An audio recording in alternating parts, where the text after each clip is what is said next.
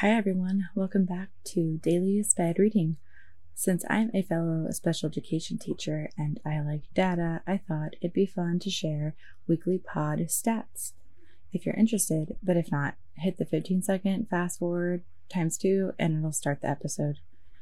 Last week was our first week publishing DSR episodes and we had 34 viewers on the blog.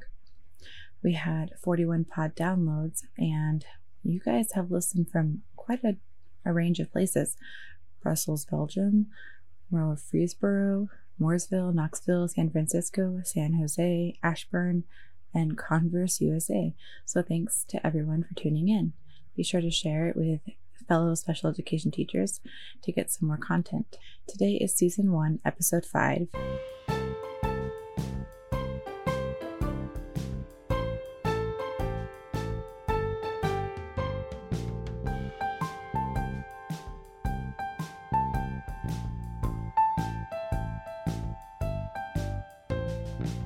It's one of my blogs from osocolo.com, and it was published a few years ago, and it's titled Good Grief. So much paperwork. Hey teachers, are you gearing up for back to school season? Prepping your room and schedule? Sweating caseloads? Fighting tooth and nail to get support and resources to make your school year a smidge easier? I'm here today to share an idea I had when sorting through my new caseload. Diving into IEPs can be overwhelming. It's hard to know the kid before even meeting them. Truth right here. When I first started teaching, I had 14 IEPs, each with at least 35 pages for my self-contained classroom. I knew the importance of the document. I was also trying to balance remembering passwords for 8 different district programs, new policies, and procedures of my school district. I was also trying to survive without any money. I hadn't worked in 8 months due to student teaching, and I wouldn't get my first paycheck until a month after school started, etc., etc. You get the picture. Do you think I read those IEPs in depth and with the focus they deserved? Nope. I skimmed them, if that counts. I could not tell you about each kid. I felt lost. There was so much information in that pile of paperwork. I didn't know where to start or what was the most important thing to work on. Have you felt this before? Or are you feeling this way right now? If so, this workflow sheet will help. Here's what to do. Get a paper copy of the IEP or access a copy of your district's IEP application. You will also need to print a copy of my free IEP workflow sheet, one per student, and it's now actually digital, so you could do this digitally. Follow along with the pages until it's filled out. It's only 2 pages, and the third is like a group activity. You can also print on the front and back to make it more organized for you and your staff. After you complete the workflow, you will have a clearer picture of each student, allowing you to prepare instruction and support for each child. Page 1, student name. If there's a nickname, be sure to note that. If it's not an IEP, the parents will tell you on the back to school survey. You can also ask during your initial phone call or during Meet the Teacher.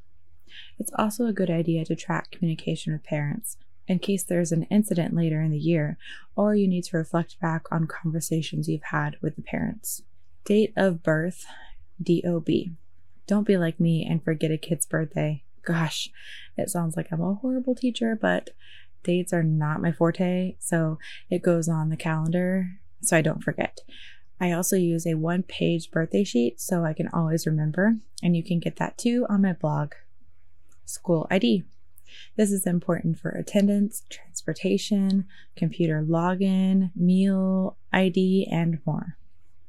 You need to know the annual date and FIE date for each student. This helps you plan and prepare for your IEP or ARD seasons. Qualifying disabilities.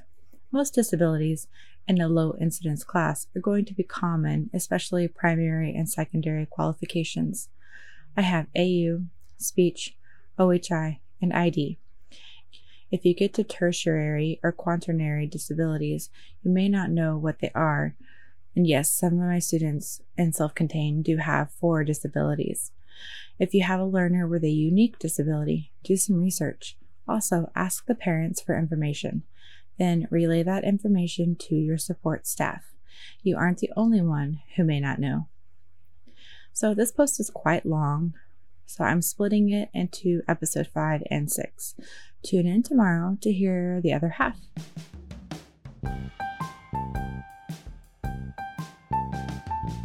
Today's sponsor is Otter.ai.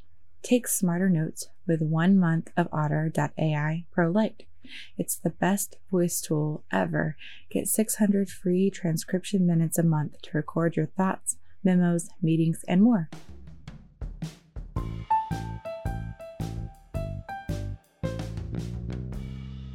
Until the next DSR broadcast, find out how to connect with today's author and access a sponsor information at dailyesped.blogspot.com.